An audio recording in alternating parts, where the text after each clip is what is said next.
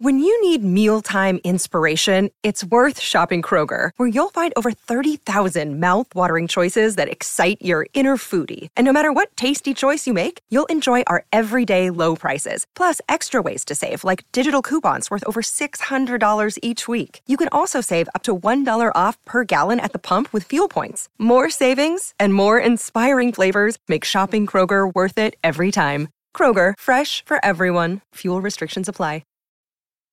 This episode is brought to you by Snapple. Want to know another Snapple fact? The first hot air balloon passengers were a sheep, a duck, and a rooster.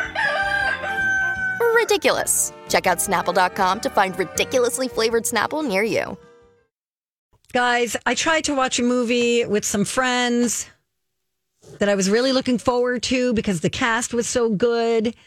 This is Don't Look Up on Netflix.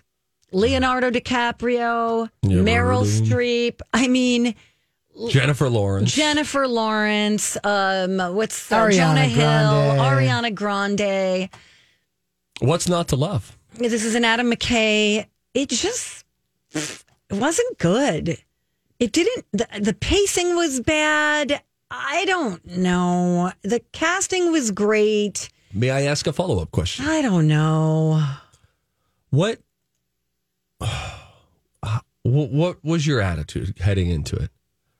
I was excited. Okay. Because I thought the that's a promo bummer. looked pretty good. Okay. And then I watched it and I fell asleep. Both of my friends fell asleep. Oh, no. And we all woke up and we were like, yeah, I'm not going to finish No, that. give it another shot. Did you watch it? Yeah, I liked it. I agree, though. The pacing wasn't great. I remember about a half hour into it, I was like, I'm not sure I'm into this. I finished it, and I'm glad I did. I thought it was pretty funny.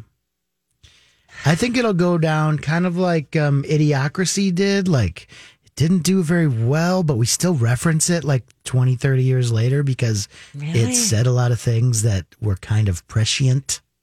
Okay. Let me look at some. I want to see what some of the critics are saying about it because I thought it was like a critically acclaimed. It's definitely mixed reviews. Roger Ebert, a disastrous movie. Adam McKay That's as the most. RogerEbert.com. That's Right, my bad. confusing. Sorry. Yeah. Shows McKay is the most out of touch he's ever been with what is clever and how to get the audience to care. Disagree. I think it's pretty good. We talked about it when you guys were gone. Your two replacements and we agreed to watch a show and we stuck to it. It's like a new thing for the show. And we all three sort of had the same opinion. Could have been funnier, but was pretty darn funny. We laughed out loud a few times. Could have been paced better. Wait, you mean you? Ultimately enjoyable. Matt Belanger, Matty B from TV, and Miss Shannon Paul all just had a little kumbaya moment, said, let's tonight watch the movie Don't Look Up and come back tomorrow and talk about it. It's exactly what we did. And then you did it? Yeah, it was really weird. I didn't quite know. Isn't the bit supposed to be one of us doesn't do it? Somebody else half does it and one person does it?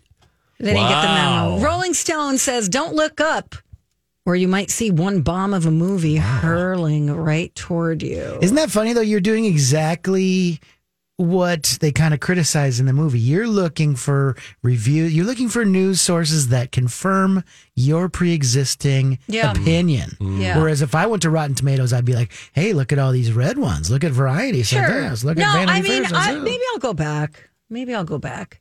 I'm just going, does anybody else agree?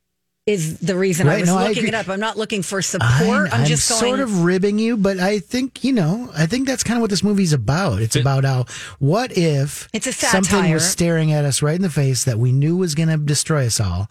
How would it play out politically? How would it play out in the media? What would Fox News say about it? Sure. What would MSNBC say about it? What would the president do about it? What if the president was like a female Trump and his chief of staff was a male Ivanka? Jonah Hill, who's super funny. I think the funniest part he's of the the movie. best. Yeah. I don't know. I think it's a pretty interesting holding up a mirror to our society right now. And this is who we are. Here's a good one. Here's a good review that I'll read. Okay. From the Jewish Chronicle on Rotten Tomatoes. Very silly, yet undeniably urgent. I loved every second. Okay. Somebody else said from Us Weekly, Please ignore that instruction or else you'll miss out on a so sharp it hurts satire that skewers our current state of politics, technology, and celebrity culture within the context of an asteroid headed to Earth. And then some bad ones. McKay's movies are not particularly pointed in their satire, and as time has gone on, have increasingly settled into their preferred form of a harangue. Not to be confused with Harambe, the late gorilla.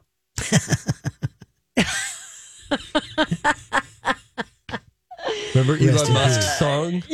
R.I.P. Harambe? Yes. I mean, is Elon Musk referenced at all in this? Like, what do we make of Elon Musk?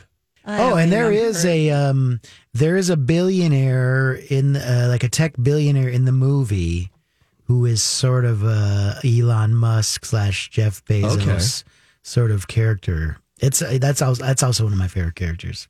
All right, I think we should watch it. Okay. I liked it, but I agree it has its flaws, and it's definitely people that are anti-science are going to hate it because they're skewered. Oh, like this. global warming and all that stuff. That's basically what it's about. It's basically a metaphor for global warming. Although I think you could look at it as a metaphor for COVID as well. But it was shot when he shot it. It was like, hey, let's make a movie like about global warming, and then instead of global warming, they made it a meteor heading towards Earth. Got it.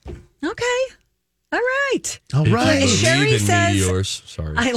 Steve, too soon. Sorry. I love this movie. It was a satire. Yeah, we get that. It freaked me out. Try it again. Okay. Sherry, I'm going to. She said lots of sneaky observations about current culture. Plus, the very end is quite a stunner. Is that true, Rocco? Yeah, I think the end's pretty good. And stay till the end after the credits. Listen to DJ Rock Lobster. Thank you. Clomp. Thanks, Sherry.